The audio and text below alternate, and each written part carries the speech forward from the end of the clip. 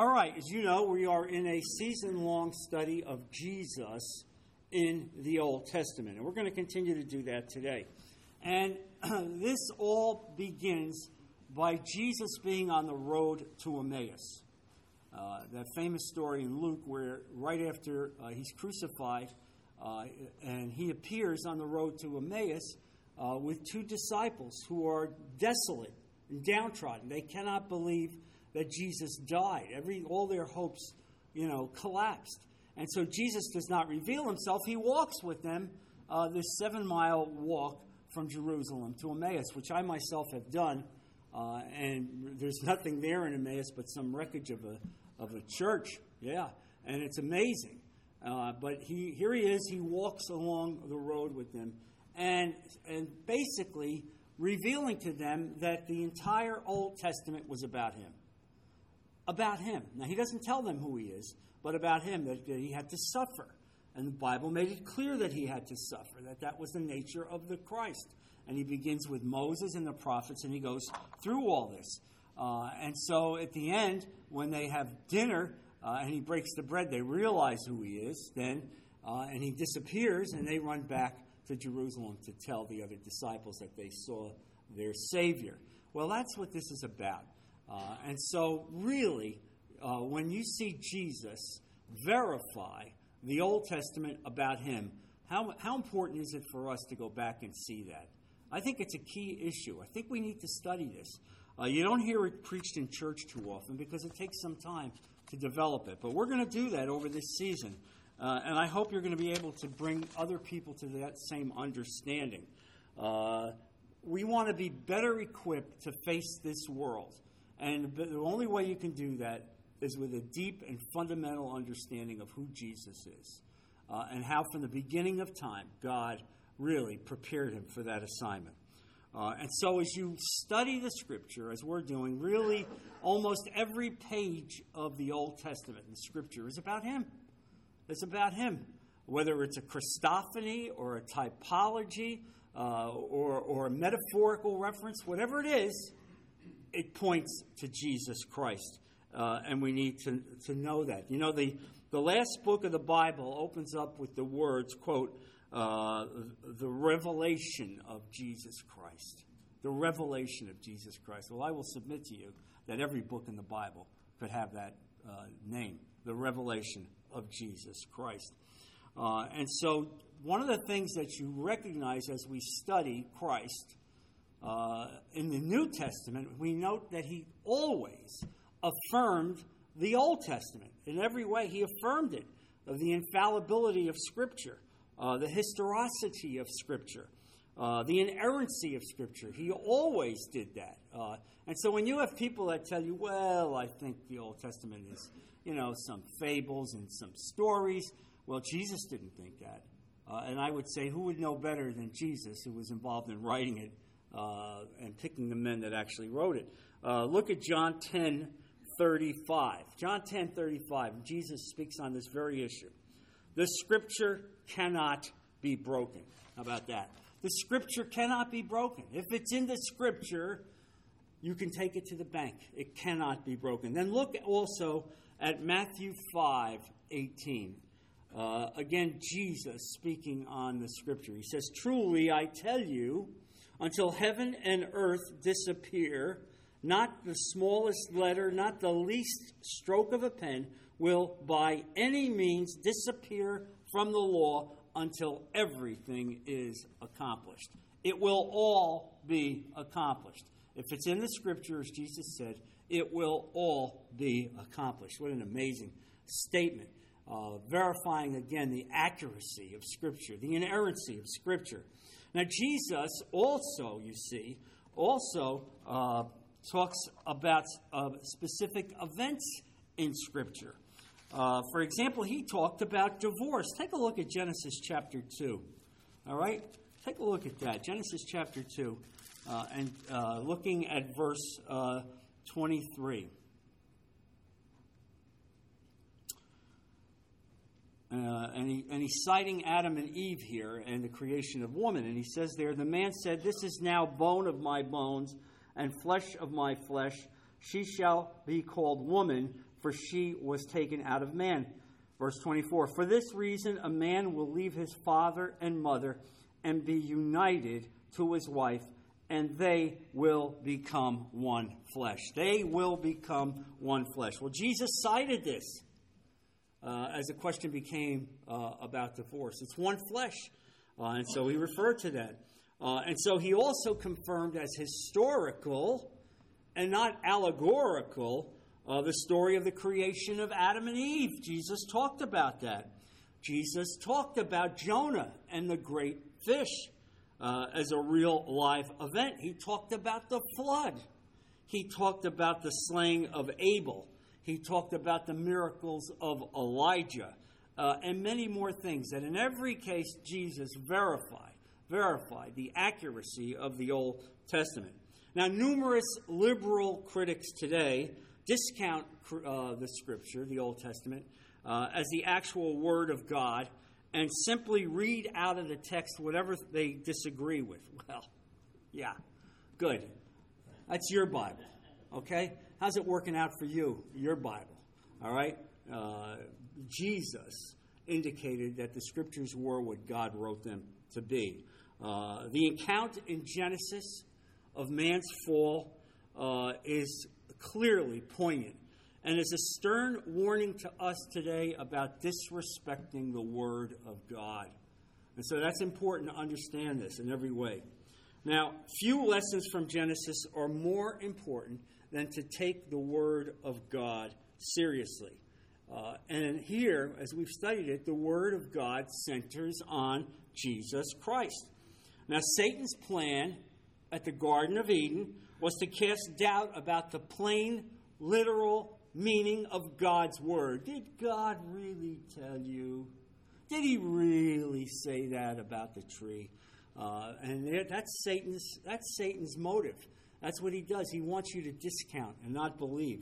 And so his plan is to get you to sin by believing it's not a sin, by getting you to believe that's not what God said. And the ultimate message of the Bible is not despair. The ultimate message of the Bible is hope. Hope in every way. Hope to know that this is the roadmap that will take you to heaven. And so here's the bottom line that you read and understand, and Jesus told you. That is that God created man knowing he would sin.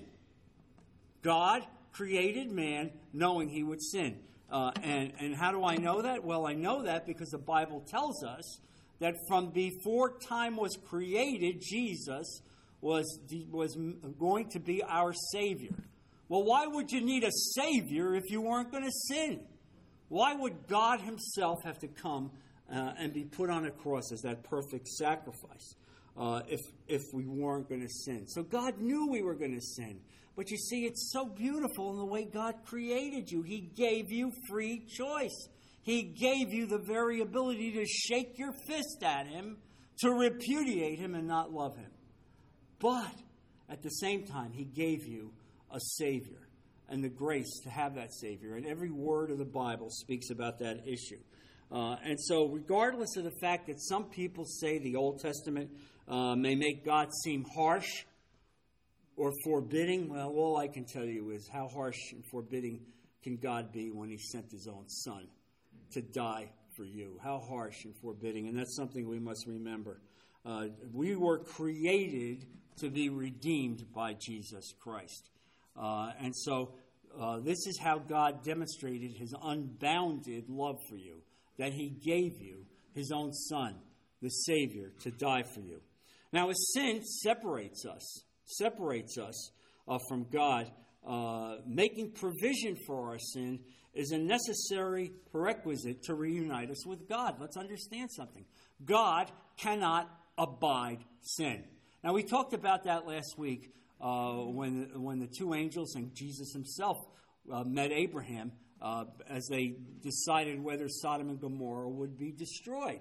And the two angels proceeded on from meeting Abraham, but God, Jesus, did not go to Sodom and Gomorrah. Why? Because Christ cannot abide sin. God cannot abide sin. And so even as the judgment was put down on Sodom and Gomorrah, Jesus would not walk into that sin-filled place. And so the Christian church must focus on this. And it cannot drop its constant focus on man's sin, lest we really lose sight of our helplessness. This becomes an important thing to understand about our faith. Your faith is predicated on the fact that you're fallen, that you cannot serve God in the state that you're in, that you are really laid down with sin. And only by the grace of God, who actually gave you your faith, He gave you the faith for you to reach up and say, Lord, I need a Savior. That very act then saves you forever as you accept Christ. And so we can never lose sight of our helplessness, ever. And so many churches fail to preach that. You know, it's so easy to see churches preach kumbaya. Am I right? Let's get the marshmallows out. Let's bring a couple of guitars. You know, oh, Jesus loves you. Hey, He does love you, but He repudiates your sin. No, we don't talk about that. We don't like to talk about that, you know. But here's the bottom line. You have to talk about it. You understand? He went to the cross because of your sin, not because you were lovable. All right? He didn't go because you were lovable. He went because you were a sinner. And the only way you could come into the presence of God was that you needed a Savior. There had to be a blood sacrifice. And so it's important. And so one of the things that causes us to have reflection here is Israel. Israel. And I know some of you have talked about this, but we must ask the question, why does God take sovereignty and control over a tiny nation in the middle of nowhere? Why does God do that? What's God's mindset on that?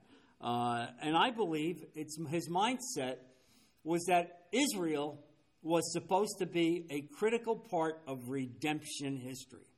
You understand this? God wanted Israel to be the platform by which Jesus would come in, He would be lifted up and affirmed as their Savior, and that they would then be effectively a nation of evangelists. Well, that didn't work out. But God has a filial relationship with Israel. And that's an astonishing concept. I want you to think about all that God gave Israel. Look at what He has given them. Just a few things. The covenants. He gave Israel the covenants, the promises, the giving of the law to Israel, the worship of God Himself and how worship should take place. All of the attendant promises in Scripture. The fact that He took them out of custody of Pharaoh and walked with them for 40 years, all right, led by a pillar of light and fire and a cloud, leading them in every way and protecting them. And we've talked about that in every way as they walked and traversed through a desert and gave them food every day. What other nation have you ever heard of something like this? And to them belong the patriarchs. And from the patriarchs come Jesus Christ, who is God over all. And so we learn much about the spiritual maturation process through Israel's experiences. We do. And God wants us to understand that. And so we see this. We see what happens when you live in disobedience, when you disobey God. And you see the difference between submission and disobedience. That's a lesson for us as we come to terms with that. And so God demonstrates through Scripture the indispensability of drawing closer to Him in every way, closer to Him. And that's what you need to have if you want to have fulfillment in your lives. Fellas, all I can say to you is if you want to have a rich and meaningful life, you have to get as close as possible to Jesus Christ. Can I get an amen on that? I mean, this is a key thing. As close as you can to Jesus Christ. Every day of your life, make that the single most important thing, to get closer to Christ in every way. It will give you meaning and fulfillment in a way that you've never seen it before. And so God recognized that we as sinners needed a mediator in order to address our needs.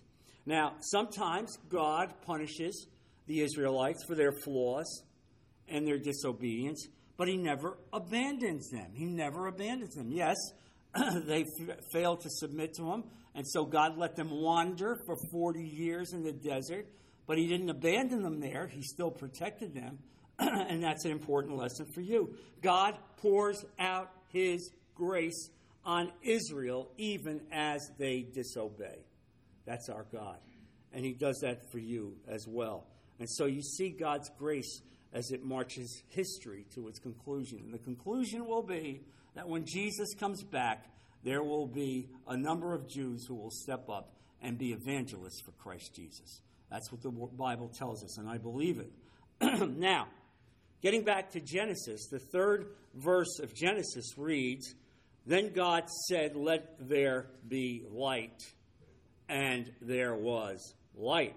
Now, this is historically true, but it can also be tied to the New Testament truth, and that's fundamental.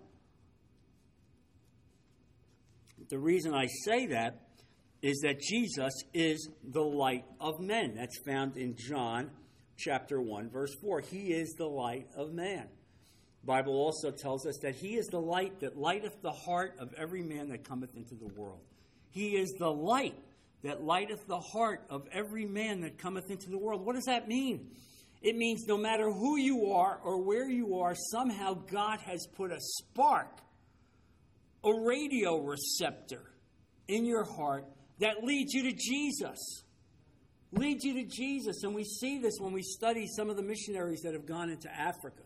And they've talked about the fact that many of these tribes, without knowing who Jesus was, were praying. We're praying that someone would come who would be God himself. They understood it. And so he is that light. Also in John 8, verse 12, Jesus there is called the light of the world. The light of the world. The Old Testament repeatedly reiterates this theme.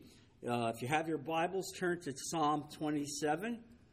Psalm 27, verse 1. "The Lord is my light and my salvation." There it is. Okay? You want a recitation of Jesus in the Old Testament? There it is. "The Lord is my light and my salvation."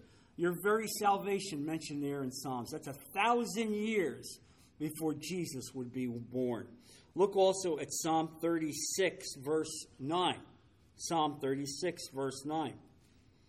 "For with you is the fountain of life, and in your light do we see the light." In your light, we see the light. It's eternal light. That's who Jesus is.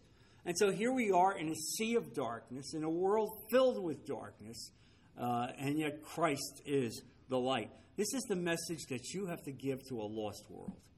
When you leave here, my hope for you is that these lessons will resonate not just with you, but with your family, with your friends, with the world. You know, this weekend, I got 2 emails from people I never met before, one from the state of Washington, one from California, who listened to me on the radio and told me how much my messages have lifted their life.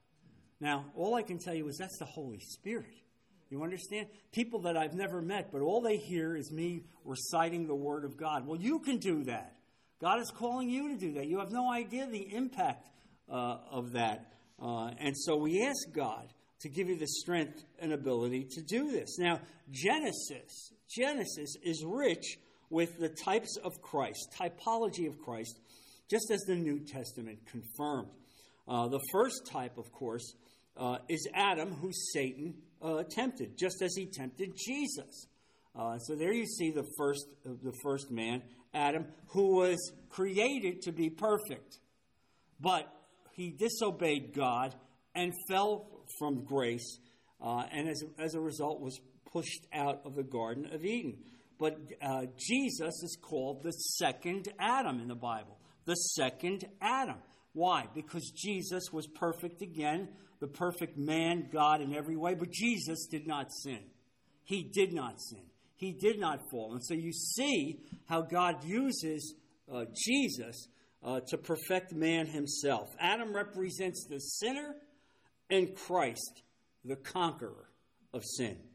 Now, Paul, in his letter to the Romans, expands on this relationship of Jesus and showing how his death ushered in, really, through Adam's sin, a life that would defeat death and would be lifted up by the resurrection. Look at Romans chapter 5, verse 12. Romans chapter 5, verse 12. Therefore, just as sin entered the world through one man, and death through sin, and in this way death came to all people, because all sinned. To be sure, sin was in the world before the law was given. But sin is not charged against anyone's account where there is no law. Nevertheless, death reigned from the time of Adam to the time of Moses, even over those who did not sin by breaking a command, as did Adam, who is a pattern of the one to come. Look, the point there is that sin is in the DNA of humanity. All right? It's there. From the moment you're born, you're burdened with the sin pattern. That's what it's about, recognizing the helplessness of humanity. And that only through the intervention of God and Jesus Christ can you be saved. There's no other way around it. And so Adam brought sin into this world as he fell, and then it became part of the human DNA. But you know, if you just take two babies, take this test. Take two babies, put them in a crib, put one toy in there. I submit to you that within probably 10 minutes, one kid will be hitting the other kid in the head over the toy. That's who we are. You understand? That's the beauty of you. You understand? That's who we are. And God sees it and God knows it. And so he gave the antidote. He gave the prescription. It's Jesus Christ. Now, as we also drill down on Genesis, there's another verse which I think really is poignant as well, found in Genesis chapter 3, verse 9, where Adam sins, and now God walks back into the garden, and imagine that, God walking with men. And so Adam and Eve are hiding. They're hiding. They don't want God to see them. So guess what? We can hide from God. Really? Really? How's that working out for you? You can hide from God? Well, look at Genesis 3, verse 9. Where God asks Adam, where are you? Where are you? Well, let me ask you a question. Seriously. Do you think God had to ask him, where are you? All right, the creator of the universe, where are you? He knew where he was, but the question begged to be answered by Adam. Where are you, Adam, spiritually? Have you walked away from me? Have you left me? And that's a question that God's asking us. Where are you? Where are you, John? Where's your heart? Are you with me? And effectively what he's doing is he's declaring, where are you in your relationship with me? That's God asking that question across time for us. Where are you? Don't hide from me, or you will defeat the very purpose for which you were created. You were created to have an ongoing relationship with me. Don't ever forget it. And so look, we have all walked away from God at times in our lives. I know I did as well. I didn't say I walked away, but you know in your heart you walk away. You don't have the same fervency or the same love. And you pray that God forgives you for that, and he does when you come to terms. Look, I told you that until I reached about the age of 50, I never wanted to be in a frontline position in church. I didn't want to be the preacher. I didn't want to be the Bible teacher. I didn't want that. I repudiated that. Look, I was raised in a poor house. I slept in a kitchen until I was 18. I saw what my father did in order to be the pastor of a small church. I repudiated that. I didn't want that for me. I had one thing in mind: get out of this poverty. Okay? And that's why God gave me the ability to practice law, and he poured so many blessings out on my life. But it wasn't until I was 50 years old that the call came in my life that I realized I was called for another purpose, that he called me to speak about him publicly, to be a teacher and a pastor. And that was a lesson that took me a lifetime to learn, and I would suggest that you also are on a similar path. It may not be to be a pastor or a Bible teacher, but in some ways, God constrains us as He leads us in His will. And I understood it. And I told you that for me, the big stumbling block was that I was not holy enough. I looked at my father, a pastor his whole life. I looked at my grandfather, a missionary and pastor and church founder. And I saw men who were truly holy, and I was not holy. I didn't need God to tell me that. I knew I was not holy.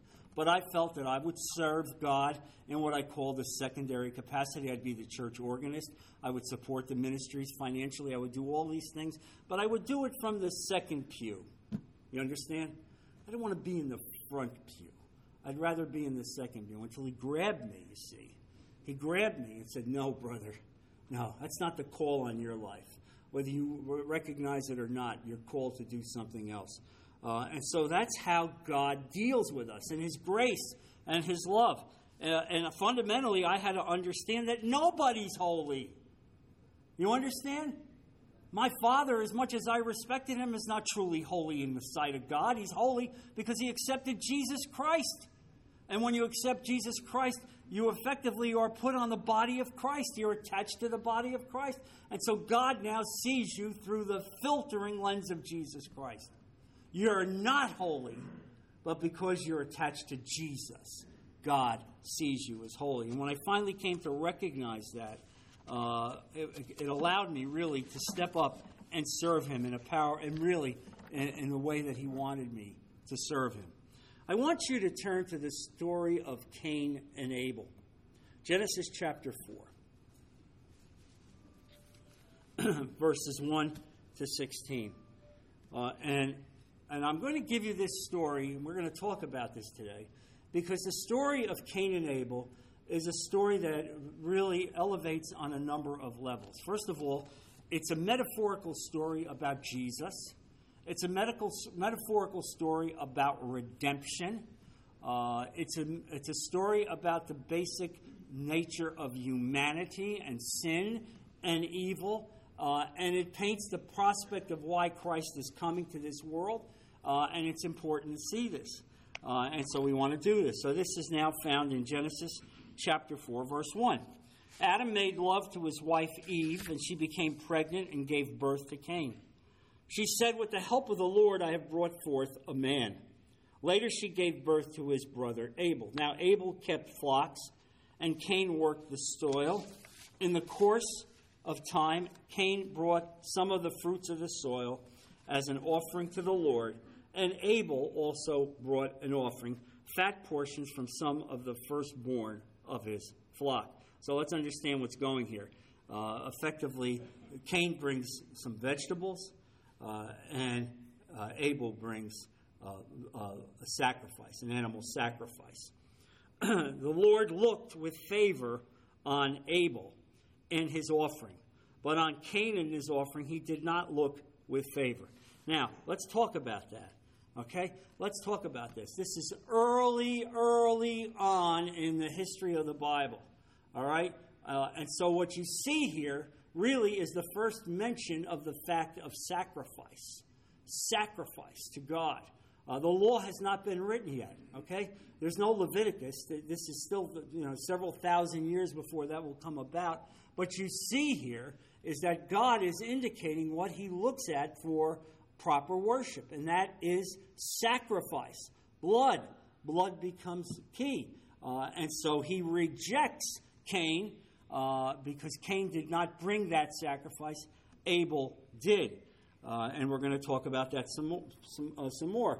And so Cain was very angry, and his face was downcast.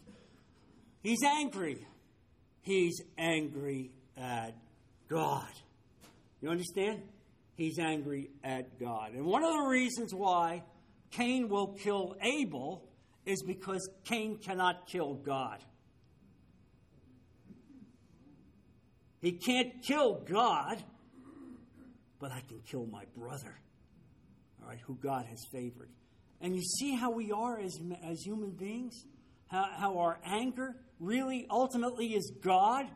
That's what goes on. as we sin, it's anger against God. And the Lord said to Cain, "Why are you angry? Why is your face downcast?" Well, of course he knew. He didn't need Cain to make an apology there. He understood. And then God says, if you do what is right, will you not be accepted? If you do what is right. If you do what is right. Now remember, the law hasn't been given yet. This is effectively the first children created by a husband and wife. But clearly, God has interposed an understanding of what the proper sacrifice is. But if you do not do what is right, sin is crouching at your door. It desires to have you, but you must rule over it. Now you understand the nature of Christ.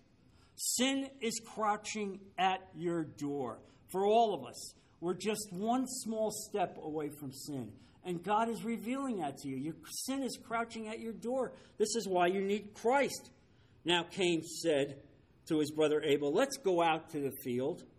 While they were in the field, Cain attacked his brother Abel and killed him. As I said to you, he couldn't kill God, and so he killed his brother. And then the Lord said to Cain, "Where is your brother Abel?" Again, did he need to ask him? He knew. "I don't know," he replied. "Am I my brother's keeper?" Let's stop. The answer is yes. Yes, you are your brother's keeper. Yes. We're studying spiritual warfare in church. And one of the things that we recognized is warfare prayer. Meaning what? You have a responsibility to pray for others, to lift up others, to affirm them in every way. God has called you to do that. Yes, you are your brother's keepers. The Lord said, "What have you done?" Listen. Almost listen to your sin. I love this. "Your brother's blood cries out to me from the ground." Your brother's blood cries out to me from the ground. You can't hide your sin. Now you are under a curse and driven from the ground, which opened its mouth to receive your brother's blood from your hand. When you work the ground, it will no longer yield its crops for you. You will be a restless wanderer on the earth. The curse of Cain. You will wander the earth. You will not be able to easily produce crops.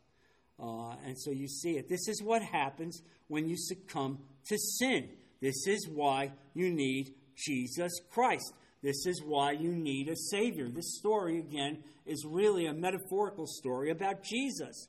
Cain said to the Lord, "My punishment is more than I can bear. Today you are driving me from the land, and I will be hidden from your presence. I will be a restless wanderer on the earth, and whoever finds me will kill me." Stop. What does that mean? It means that there would be people who would be on the earth who would kill Cain. Well, the question becomes, were there other people alive other than Cain and Abel and Adam and Eve? Were there? Well, we don't know. This story could have taken place generations later. Cain and Abel might have been much older. They might have had other brothers and sisters who were out there. But he clearly had this fear that he would be a marked man. But the Lord said to him, "Not so. Anyone who kills Cain will suffer vengeance 7 times over." Again, you're seeing God now speak out in a powerful way about judgment. Do you understand? Judgment. We know we moved from the Garden of Eden, where God basically took Adam and Eve out of the Garden of Eden. But now we're looking at the judgment of sin, the actual perpetuation of sin from humanity and vengeance. Then the Lord put a mark on Cain so that no one who found him would kill him. We don't know what that mark was, but whatever it was easily perceivable. So Cain went out from the Lord's presence and lived in the land of Nod, east of Eden. And you can see that there's a famous book, East of Eden, and you can see where it got that title, East of Eden. So this is a story, effectively, of rebellion, judgment, and grace. It is a recapitulation of, effectively, the Garden of Eden, which was also a story of rebellion, judgment, and grace. And so you see this here. And the grace is that God did not kill Cain. He gave him the grace to continue to live, and he said that he would protect him. That is the grace of God. And so the story really is a reflection of what Jesus will be for us. Now, why is God disappointed with Cain's sacrifice? Because the sacrifice was not about blood. God demands a blood sacrifice in order to come into the throne of worship. And not only was Cain's sacrifice improper, but his attitude was improper. All right? His attitude was improper. He's angry with God. He's angry with God. He's lifting himself up. It's about me, I. All right? And you see that with Cain as distinguished from Abel. There's no humility there with Cain. And so Cain offered the ordinary, and Abel offered the best. And so it's important as you see this here as to God demanding perfection in the sacrifice. And so the scriptures speak about this as well. The author of Hebrew contrasts the two sacrifices. And that's in Hebrews 11, verse 4. And there it says that by faith Abel brought God a better offering than Cain did. By faith he was commended as righteous when God spoke well of the offering. And by faith Abel still speaks even though he is dead. You understand how God looks at how you sacrifice, how you come into worship, how you approach the throne of grace. Again, this is a metaphor about Christ. Christ needed to save humanity. All right? Because you see here sin coming right from the first two guys. The first two human beings born of a man and a woman. And you recognize it. And so what you see here, this is also a condemnation of what I would call the mere outward exercise of religion. Right there. The condemnation of the mere outward exercise of religion. Why do I say that? Well, he made an offering. This is what he did. He brought it and he offered it, but God repudiated it. Why? Because God sees your heart. So merely having an outward manifestation of religion is irrelevant. All right? Just because you go to church on Sunday morning does not mean that your heart is right with God. All right? He's looking to see your heart. Where's your heart? God wants true, authentic worship. You know, Jesus spoke about that with the Pharisees. And he said there that if you have something against your brother and you bring a gift to the temple, what did Jesus say? Leave the gift down. Go out and make it right with your brother, then come back. Don't think your gifts are going to sacrifice, going to touch the heart of God. If your heart is not right, if you have not submitted yourself to God, God sees your heart. And so he looks for real worship. So the heart behind all our worship becomes key in every possible way. Worship must be sincere, poignant, and thorough. And so it's amazing when you see how Cain responds. He's angry. He's angry with God. He's displeased. Rather than wanting to do the right thing, he had every point there to say, "Forgive me, Father. Forgive me. I know that I'm short, that I'm not doing your will. Give me a chance to make it right." And instead, God tells him, do what is right. Do what is right, which is to worship with a heart that manifests the proper offering. But he also warns Cain. He also warns him what will happen if he does not change. Sin will dominate him. Now, let me say this. Why I say this is a metaphor for Jesus, it's this. Because God knew you needed a Savior. If you don't accept Jesus Christ, if you don't change your ways, sin will dominate your life. It's as simple as that. You know, this isn't a fairy tale. Sin dominates your life. You can't live a life in accord with God unless you're with Jesus Christ. All right? You see it here from the very beginning of time. That here it is, that two brothers wind up one killing the other over sin in his heart. And so you recognize the fact that our very DNA is contaminated. And so get your heart right. Submit to the will of God. and your sacrifice will be right as well. And God warned Cain of the danger of anger and continuing insincerity in his heart. Sin is waiting to take control of your life.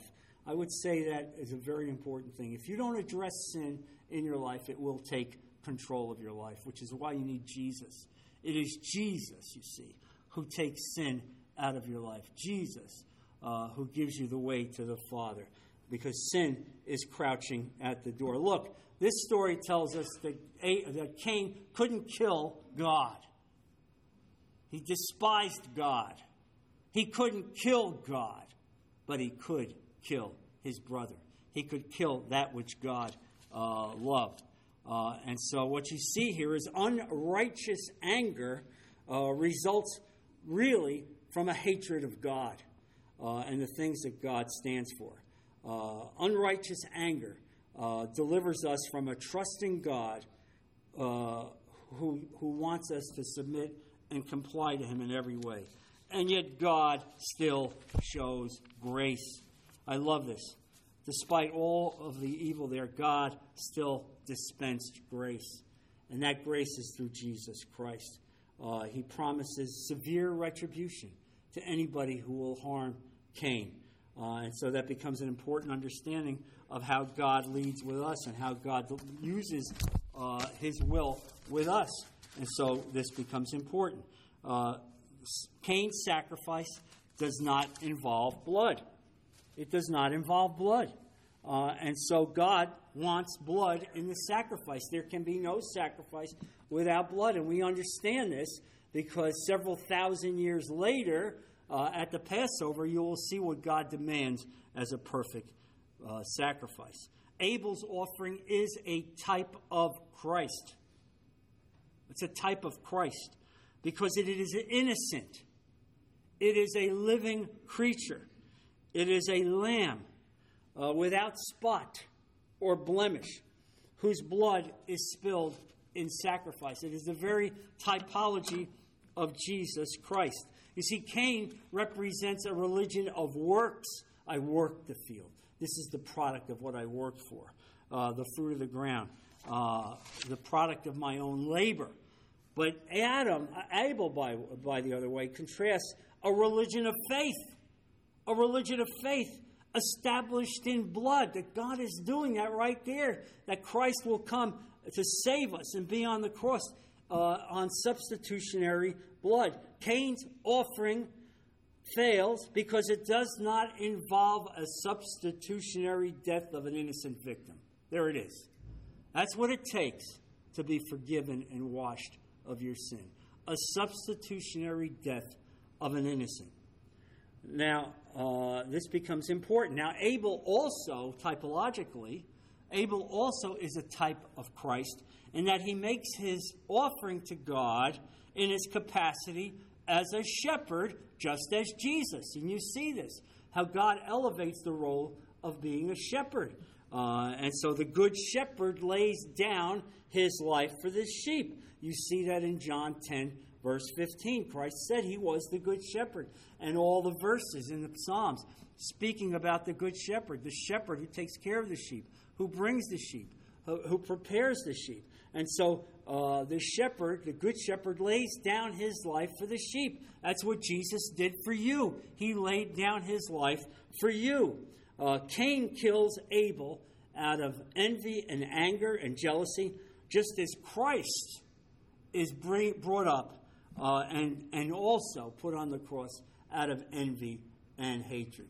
And those religious leaders hated Jesus, hated him for what he did, hated him for how he connected with sinners, and they killed him. So you see here how Abel really, typologically, is also a side of Christ. God is giving you a picture of what will happen several thousand years down the line. This is how you will recognize your Savior. This is how I'm preparing. And to think the magnificence of God in that even before time started, he put all this into motion. While Abel's blood demands vengeance, Christ's blood is ultimately about mercy, atonement, and pardon.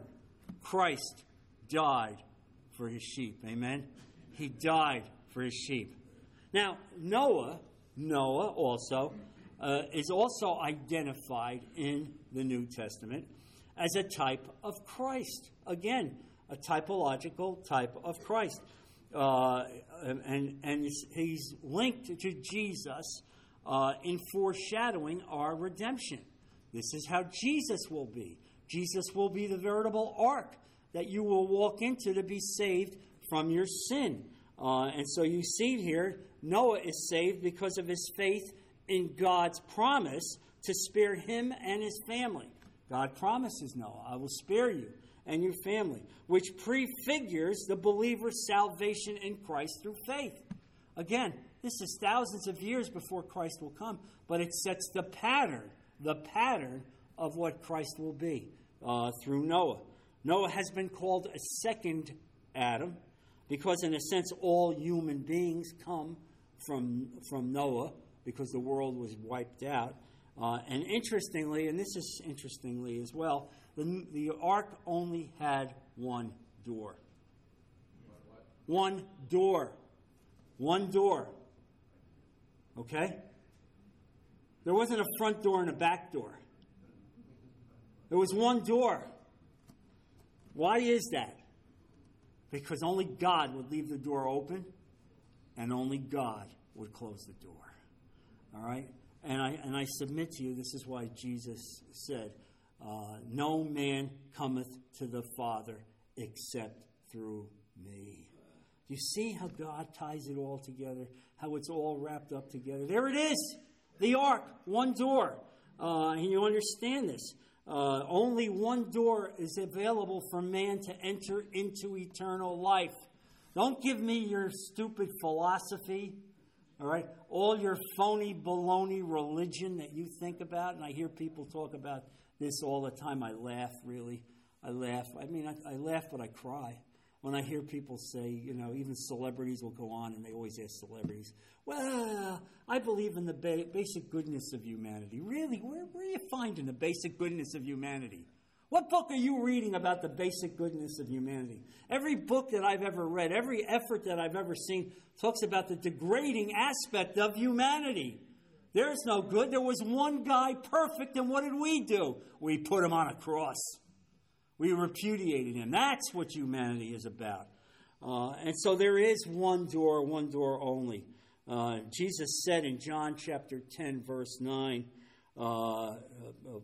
really effectively, I am the door. How about that? There it is. I am the door. If anyone enters by me, he will be saved and will go in and find pasture. I am the door. That's John 10, verse 9. And so the ark, you see, provides a refuge for all creatures.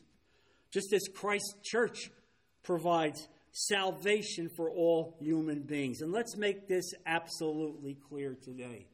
Any person, irrespective of what they have done in their life, if they suddenly come to faith and recognize that they've lived a life outside of the will of God and say, Father, forgive me, I accept you as my Lord and Savior, they're saved.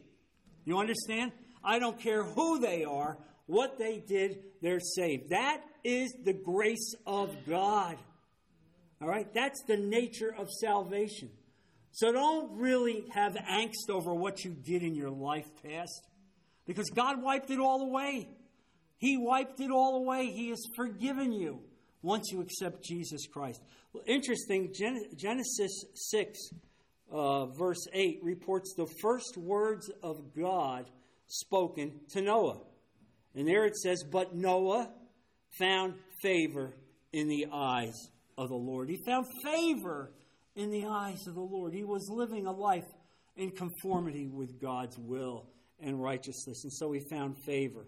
And so what I would say to you is this is how you want to lead your life.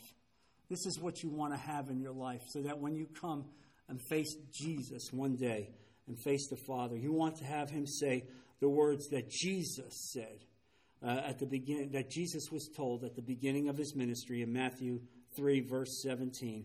This is my beloved Son, in whom I am well pleased. I want God to look at each one of you and say those words. This is my beloved Son, in whom I am well pleased. This is a man who walked with God, who recognized what it means to be walking with God, who submitted his life, who sacrificed and worshiped and lived a life in accordance with what God demands from us. Look, Noah acted in total obedience to God. He did what God commanded, and God blessed him and protected him. And so there you have it. Two examples about Christ in the Old Testament. Noah as a typological version of Jesus Christ, and Abel, really, as a representation of the Good Shepherd. Let's bow our heads as we close. Father, I thank you so much for the words that you have given us. Father, I ask that the Holy Spirit let these words resonate in our heart. Let us reflect on them in a powerful way. Let us leave here committed to walking with you and serving you in every way. Let us continue to expand on your word in Scripture, recognizing that every word from Genesis to Revelation is about him, about Jesus in every way. And let us incorporate these words into our lives and bring these words to a lost world. Protect our men, be with them, and bring them back safely next week as we continue to study your word. We put all of this in Jesus' precious name. Amen. God bless you guys.